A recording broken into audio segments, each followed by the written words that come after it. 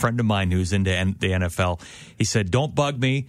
1 o'clock until midnight. That's what he does. He watches football Sundays. And it was funny because we were talking last week about how long baseball games can be, and I was complaining that I don't have the attention span to sit there and watch a 4-hour baseball game. But I will sit and watch 10 consecutive hours of football.